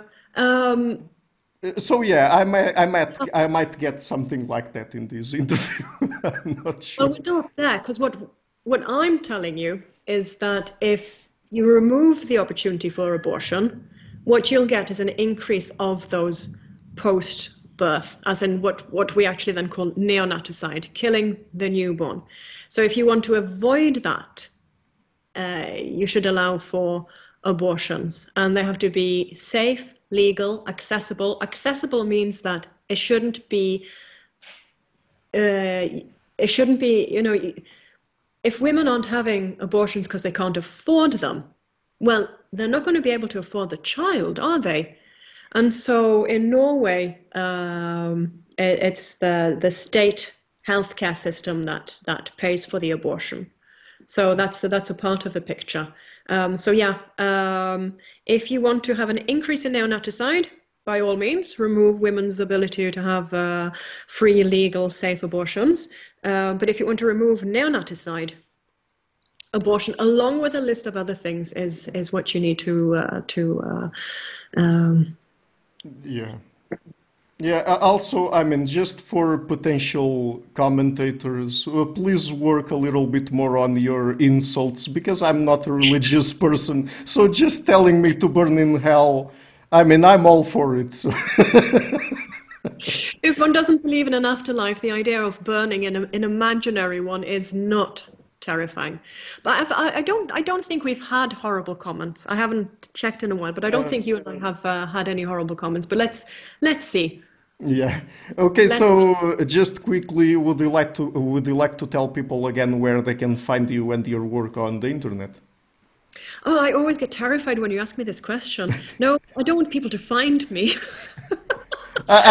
Find you is basically social media and stuff like that. Don't find me. I am on Twitter. I don't know if Twitter still is a thing. I'm also not sure what its name is right now, because supposedly it's X, but it's Twitter. But I don't know anymore. But I'm there as biosocial, so biosocial, but without the C, it's an S. Which is also the name of my scholarly blog, which I'm never updating. Otherwise, you'll find me on ResearchGate, I think is the safest place, because, find me on ResearchGate. At least there's no Elon Musk there. See, number one, he's not there. Two, he's not there dancing. So, win-win so far. I don't think there's a lot of hate crime on ResearchGate. So, I think find me there, find my publications there. Not all of them are openly accessible of my publications, But when possible, I have open publications. And the neonaticide article is there, the one from 2012 on neonaticide, and the Nordic countries being an experiment and what works and what doesn't, and its association with abortion, and the systematic differences between those child homicides with and without an association with perpetrator psychopathology. You'll also find there, and a list of other works that one might have to then pay for getting access to, but like where I discuss the more sympathetic sides of the male psychology that is underpinning their homicides. Work describing how women aren't pathological, but are following an adaptive logic when they perpetrate child homicide, including then neonaticide. So one can find me on ResearchGate, I think, is the safest place. But no, I always get on edge when you ask, where can people find you? I'm like, no, don't. I don't need to be found. Well, let me just tell you that you're not the only one. In fact, I have several interviews where this was the most horrifying. Is it? Okay, so I'm not just weird and high-strung. No, not at all. Not at all. Okay. Okay, well, so I am high-strung, but I'm not the only one who is. Yeah. Okay, so thank you so much again for your time, and it's always lots of fun to talk to you. Always such a pleasure. Thank you so much for letting me reach your audience. I'm surprised and flattered that you have me on at all, let alone a third time. And thank you for your patience with my very pubescent little English bull terrier. He's a lovely thing, but not when he's awake. Yeah. No, he made for a great companion. So there's always more blood, a greater body count, and a new character in a sequel. So I think we tick the boxes. Yeah. Okay. Well, thank you so much for having me, and take. Hi guys, thank you for watching this interview until the end. If you liked it, please do not forget to like it, share, comment, and subscribe. And if you like more generally what I'm doing, please consider supporting the show on Patreon or PayPal. You have all of the links in the description of this interview. This show is brought to you by Enlights Learning and Development Done Differently. Check their website at enlights.com.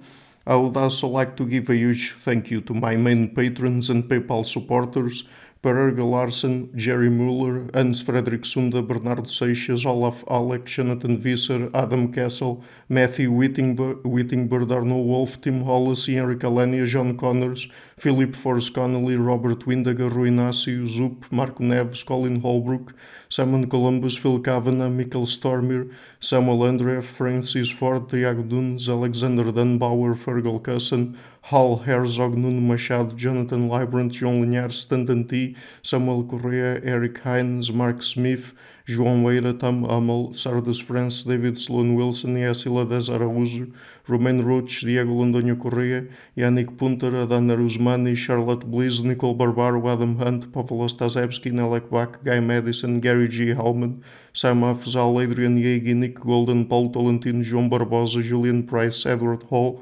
Edin Bronner, Douglas Fry, Franca Bortolotti, Gabriel Panos Cortez, Ursula Litska, Scott, Zachary Fish, Tim Duffy, Sonny Smith, John Wiseman, Morten Eikeland, Daniel Friedman, William Buckner, Paul George Arnaud, Luke Loaki, Georgios Theophanos, Chris Williamson, Peter Olsen, David Williams, Diogo Costa, Anton Erickson, Charles Murray, Alex Shaw, Amaury Martinez, Coralie Chevalier, Bangalore Atheists, Larry Dealey Jr., Holt Ericbun, Sterry, Michael Bailey, Dan Sperber, Robert Gressis, Tom Roth, DRPMD, Igor N., Jeff McMahon, Jake Zool, Barnabas Radix, Mark Campbell, Richard Bowen, Thomas Dobner, Luke Nissen, Chris Story, Manuel Oliveira, Kimberly Johnson, and Benjamin Galbart. A special thanks to my producers, Cesar Webb, Jim Frank, Lucas Stafiniak, Tom Vanagdam, Bernard Hugni, Curtis Dixon, Benedict Mueller, Vega Guidi, Thomas Trumbull, Catherine and Patrick Tobin, John Carlo Montenegro, Robert Lewis, and Al Nick Ortiz, and to my executive producers, Matthew Lavender, Sergio Quadrian, and Bogdan Kanivets. Thank you for all.